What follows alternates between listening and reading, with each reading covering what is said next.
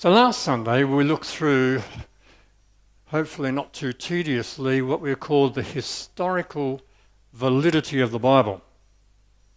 And we established that if you compare it with other historical documents which are accepted generally as true and accurate and valid, that in fact the Bible that we have is better attested.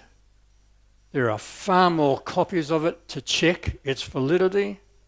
It can be dated way closer to the actual original events, and historically speaking, it can be considered top class in historical validity. It can even stand in a court of law as legally valid source of eyewitness documents, verifying the truth of what it's saying. We have reliable and believable people who tell us what they actually saw. And we can be totally confident that we have an accurate retelling of what they actually saw. And so today, for a while, I'm going to think about something which Dr. Gary Habermas talked about. He's got a presentation called The Resurrection Evidence That Changed Current Scholarship. And what's he mean by current scholarship? It means, the people who make a living out of doing this, studying old ancient texts, what's their opinion? What do they accept as true and accurate here? And everyone in that field has a core of texts and facts which they all accept as reliable. One of them, E.P. Sanders, says that scholars agree that after his death, Jesus appeared to his disciples. They can't deny it. But he goes on to say, as to how he appeared, I'm not prepared to say. Skeptics would say that. But the consensus is that after his death, Jesus appeared to his disciples. You can't deny that. And did you know that even skeptical critics will use the New Testament? They might only let you use 6 or 7 of Paul's letters, but they are happy with 6 or 7 of the letters of Paul to call them authentic letters, authentic epistles. And what do they base that on? Well, they say Paul, he's a known quantity. He's a scholar, and he's a scholar who changed his mind on the basis of evidence. He knew the right people at the right time of history. He knew the brothers and the disciples of Jesus, personally knew them. And what's more, he's not a flaky guy because he was a leader of his people before he became a Christian, and he was a religious scholar as well. He's an honest writer. He knows the sources. You really have to have a reason if you're going to disbelieve what Paul says. And so even the skeptical people will give you Romans, they'll give you 1 and 2 Corinthians, they'll give you Galatians, Philippians, 1 Thessalonians and Philemon. So out of all that core, I'm going to take just 2 things. And the first is a sort of what we would call a creedal type of statement. It's like an agreed way of expressing. It's a carefully devised form of the gospel message which the Apostle Paul received. And that's in 1 Corinthians 15:3, and we'll also consider Galatians chapter 1 and into chapter 2. So we'll get to those in a minute. So we start with 1 Corinthians, written, we believe, at 55 to 58 AD, about 25 years after the crucifixion. And that's generally considered to have been written before the Gospels were written. And so we have that in 1 Corinthians 15 verse 3, what I received is received something. What I've received, I've passed on to you, of first importance. And so after that comes what we would call a type of creed. And this is what it is. That Christ died for our sins according to the Scriptures, that he was buried, that he was raised on the 3rd day according to the Scriptures, and that he appeared to Cephas, which is the Greek name for Peter, and then to 12, and after that he appeared to more than 500 of the brothers and sisters at the same time, most of whom are still living, though some have fallen asleep. And then he appeared to James, and then to all the apostles, and last of all he appeared to me also. So what's Paul passing on here? A short creedal statement. It's a carefully prepared and agreed upon way of expressing the gospel message. And he's received it. He didn't make it up himself. And once you're alert to this, there's actually quite a few creeds or sayings in the New Testament, which go back to the 30s AD. You know, things like, have you not heard? And so, now brothers and sisters, I want to remind you of the gospel I preached to you. So Paul's here saying that he's come to Corinth before. And when did he come? It's actually one of the most easily identified dates in the New Testament, 51 to 52 AD. We know this because of the name of the leader of Corinth, who was a Greek guy who only ever had a reign of 1 year, and they found his name actually inscribed in stone. So we know that Paul had come to Corinth 51 to 52 AD. And he passed on at that stage what he was given. Well, what, when, where, and from whom? Is this one here where it says, I pass on to you as of first importance. So, where's it going to come from? Well,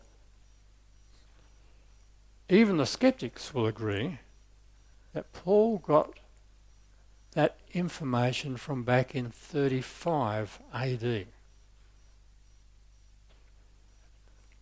This is the maths. You start with the cross. When did Paul become a Christian?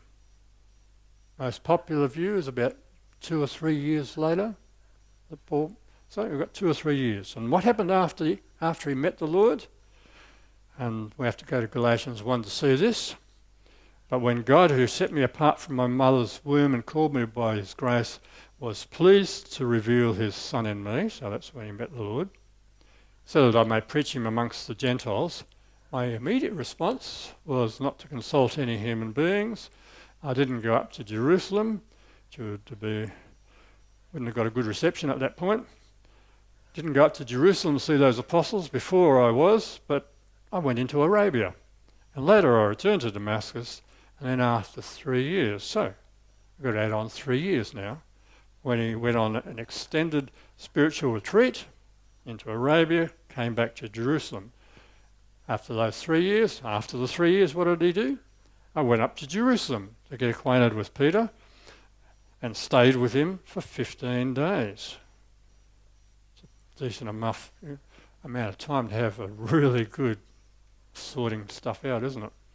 And I saw none of the other apostles, only James, the Lord's brother.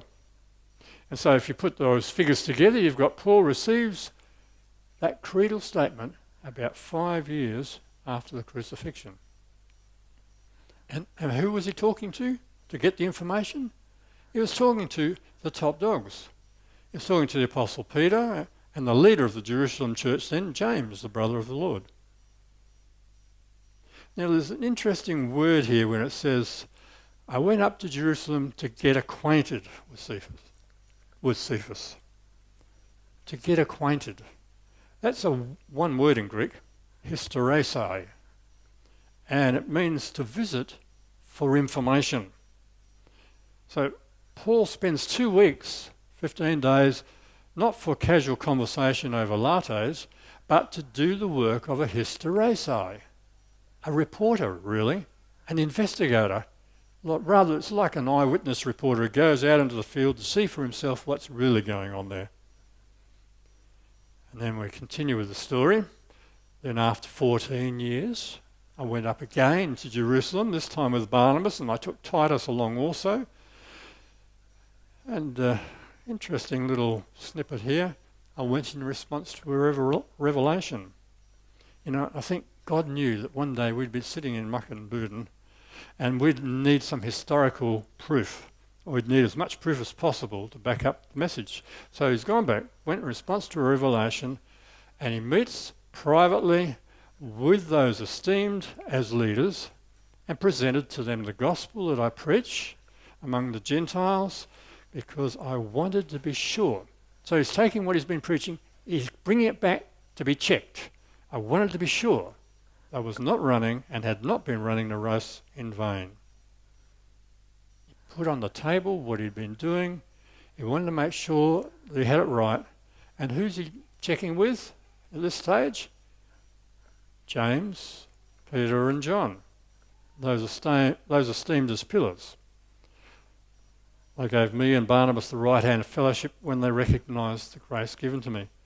I mean, who was any bigger in the church than these guys? Nobody. No higher authority than Peter, James, the brother of the Lord, and John. And 14 years later, they're checking on his message to see if it's the same. The message he received partly directly from an encounter with the Lord, and then he's got his 3 years sabbatical in Arabia. He's got a 15-day meeting with 3 of the big 4 about 5 years after the resurrection. And you can't get any closer to the source of the correct information. I mean, who of us wouldn't like to sidle up to Peter and John and James and say, well, what really went on, mate? And what did he find out? What were his findings at that point? They added nothing to the message. And so Paul has met with the big 3, Peter, James and John, for a research chat. And I'm sure there was very many wide-ranging discussions. But the question is, what did he receive, which looks to us like a creed? And why do we say it is like a creedal statement? Because those people who know Greek really well say that in the Greek it's sort of got a rhythm to it. Da-da, da-da, da-da, da-da, da-da, da-da, da-da, da-da. As though it's been particularly composed to make it memorable. And what the sort of equivalent for us is the words in a song are arranged quite deliberately to tell you a thing, but they have a rhythm and a feel about them. And it takes a while to do that, to take the information of what's gone on and put it in really a very memorable and concise form like this. And the apostles already had it when Paul first visited them, which means even closer to the actual events themselves. And historically, you cannot get any closer. It means that what's in the creed that we receive today is undeniably accurate. It had no time at all to develop into a Chinese whisper.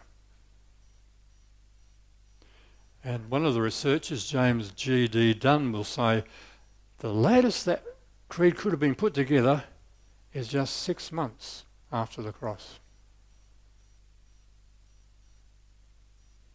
Well, how does that resurrection that it talks about in there, how does that feature in Paul's ministry? How important is it to the things he does? I think it's the heart of it. He considers that the resurrection is a core doctrine. So it will be with the resurrection of the dead. The body that is sown is perishable, it is raised imperishable. And it's not just Paul, but the resurrection of believers is mentioned over 20 times in the New Testament. And the resurrection is meant to be an inspiration for us. An inspiration for us to stand firm in our beliefs. Therefore, my dear brothers and sisters, stand firm. Let nothing move you. If you're worried about what's going on in the world at the moment, read that a few times a day. Let nothing move you. Stand firm because of the resurrection. Always give yourself fully to the work of the Lord, because you know that your labour in the Lord is not in vain. Nothing you do in the Lord is ever wasted. And Paul's so captured with the reality of the resurrection of Jesus that he actually goes in and starts taunting death. He says, where, O death, is your victory? Where, O death, is your sting? No, he's not being silly. He knows you can get hurt. He's got a long list of times when he was hurt. The resurrection so motivates him that he's totally convinced of it. And he's living in what some people have called the already but not yet. The already but not yet. Because he's totally convinced that the strongest force in the universe, death, has been conquered.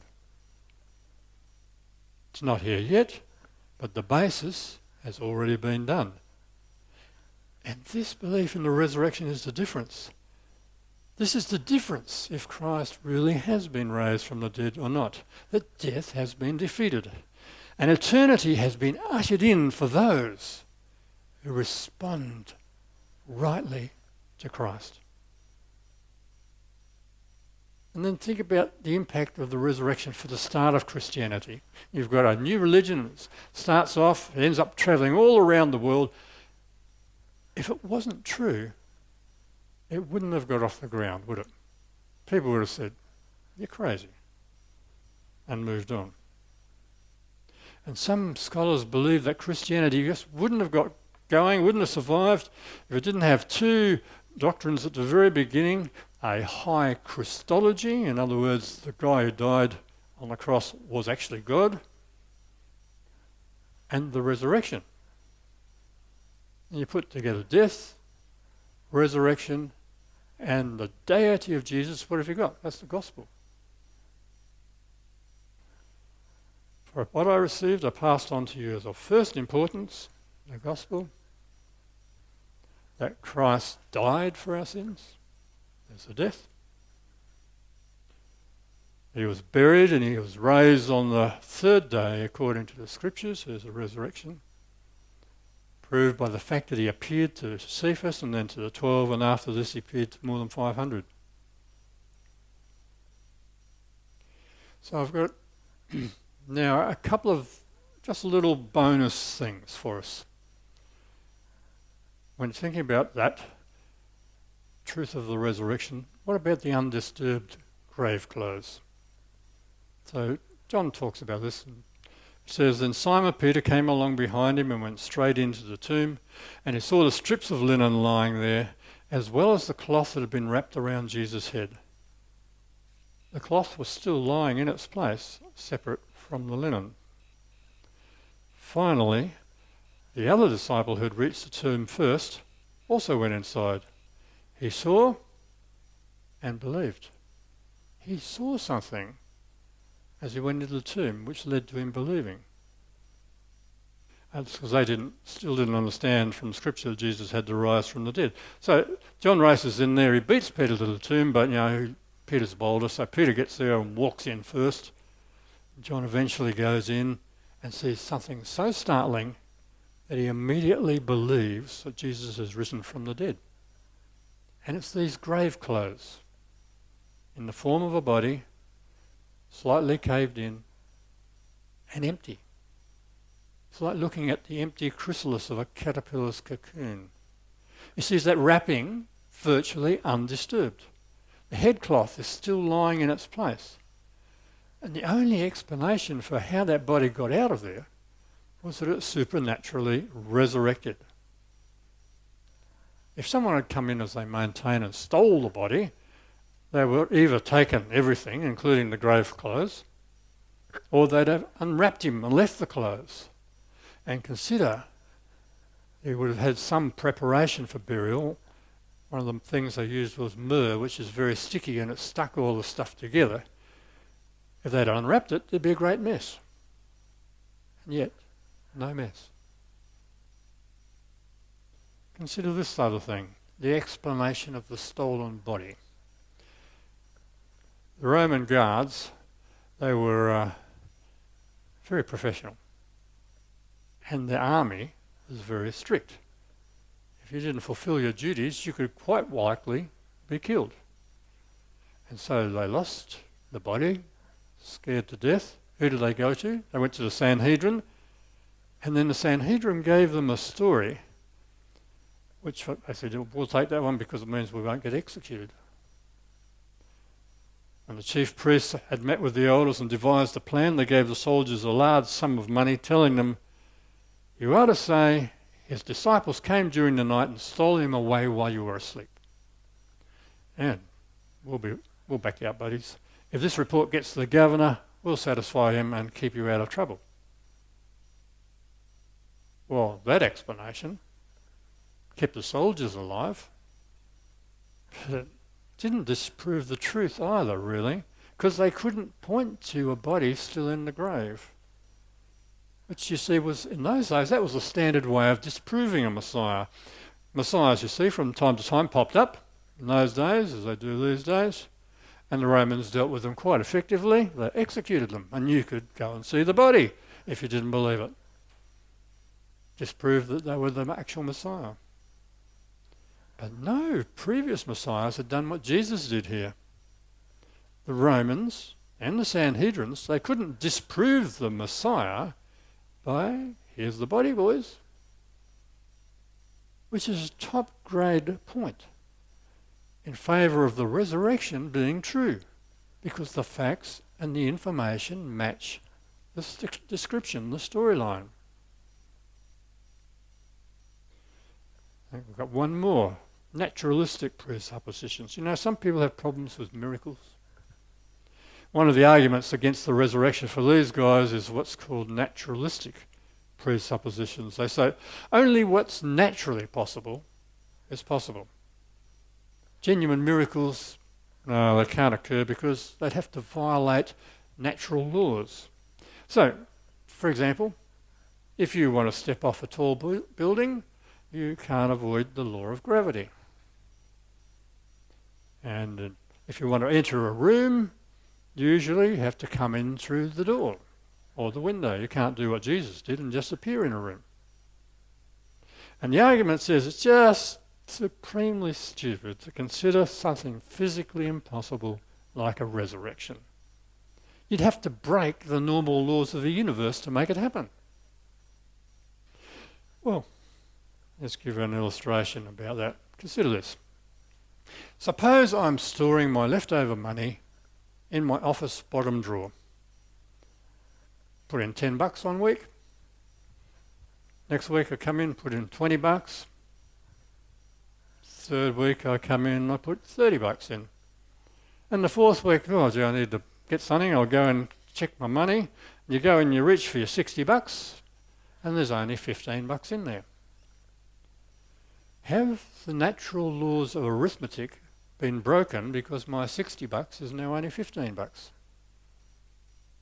Does the fact that there's now obviously missing money invalidate the laws of arithmetic? And if you have a natural presupposition, you're going to say, ooh, got to work pretty hard here. Oh, maybe the money fell down the back. Maybe it's got stuck to the bottom or something. And then your imagination takes off and over you go. You can come up with any reason for why it's not there. But the blindingly obvious conclusion is that some force outside of the drawer acted on the drawer. Somebody nicked the money. And just because the laws of arithmetic can't explain why $60 has become $15 doesn't mean the laws of arithmetic are broken. And accordingly, the resurrection can't be denied because it doesn't normally happen. If something outside the normal system intervenes, then it's totally reasonable. So the blindingly obvious explanation, the only explanation which explains all the facts, is that God, from outside the system, raised Jesus from the dead. Just an explanation worth believing and not wiped out by naturalistic presuppositions. And I was interested as I was doing my research for this that God has been raising up many very sharp and well-prepared Christian apologists over the last 20 or 30 years. And there really is a wonderful amount of information available for us. More than any other religion, people have been studying how to explain the truth of Christianity.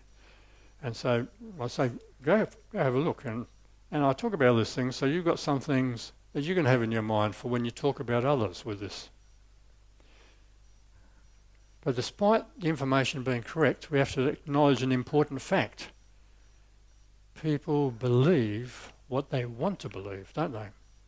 People believe what they want to believe. And just Don't think that just because you do have an answer for every one of their questions that they'll immediately become Christians. And don't think that the best thing you need to do in your life is have reasons for every explanation. And don't think that they have to have it. They have to know it all, or you have to know it all. The point of all this is it's about meeting the resurrected Jesus, isn't it? Think about this. Let's have this story from John chapter 20. Now Mary stood outside the tomb crying, and as she wept she bent over to look into the tomb and saw two angels in white seated where Jesus' body had been, one at the head and the other at the foot, and they asked her, "Woman, why are you crying?" "They've taken my Lord away," she said, "and I don't know where they've put him." And at this she turned around and she saw Jesus standing there, but she didn't realise it was Jesus. And he asked her, "Woman, why are you crying? Who is it you're looking for?" And thinking it's the gardener, she says, "Sir, if you've carried him away, tell me where they've put him, and I'll get him." Then Jesus said to her, "Mary."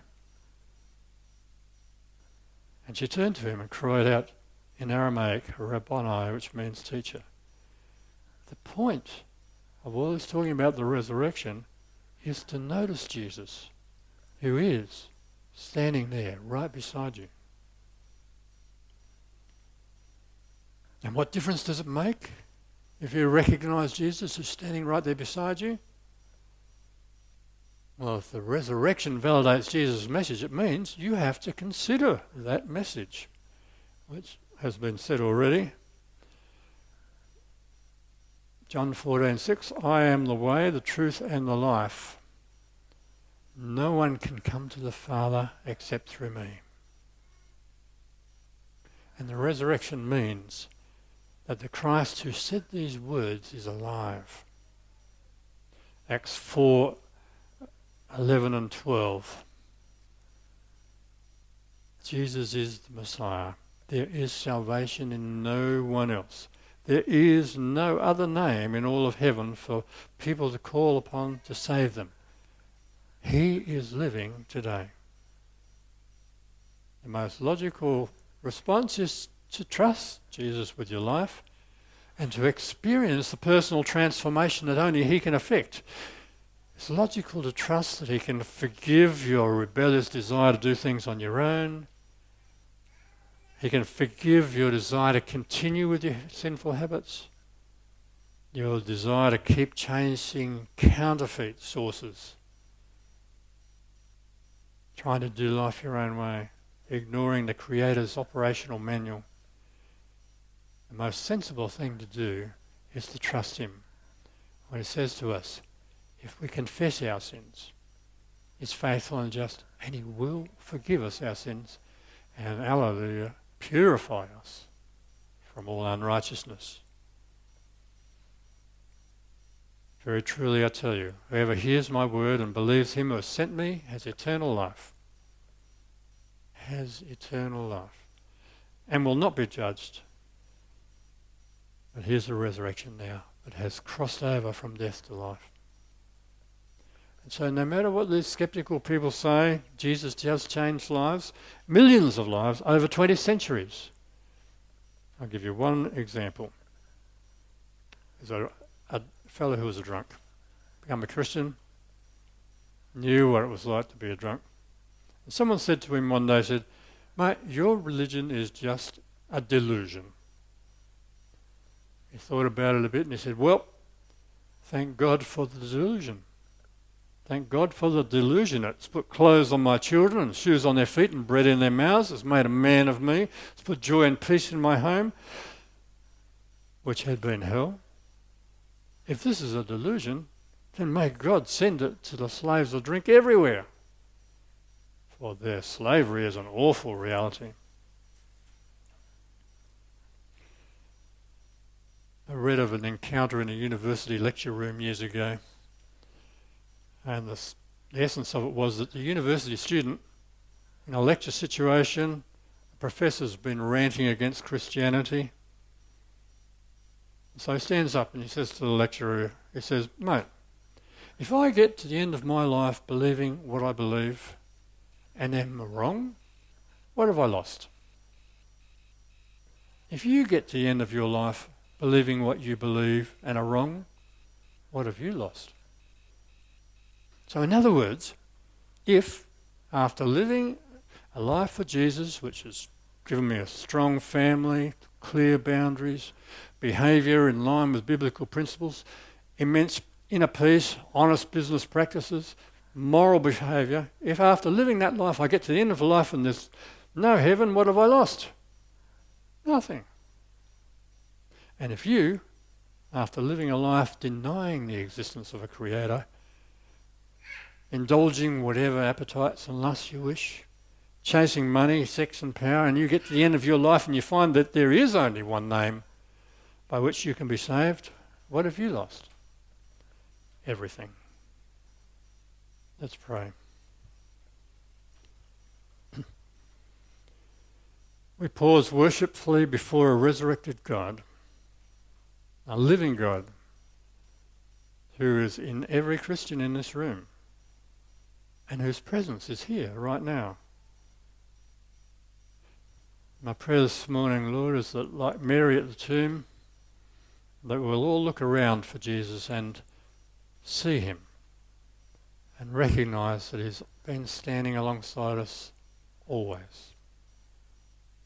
My prayer is that we'll then say, Master. That we'll respond to the nudging of the Holy Spirit in our spirit and say, yes, Jesus. You came back to life to meet us this day. And if we haven't met you yet, all we need to do is look for you and ask forgiveness for trying to do life without you.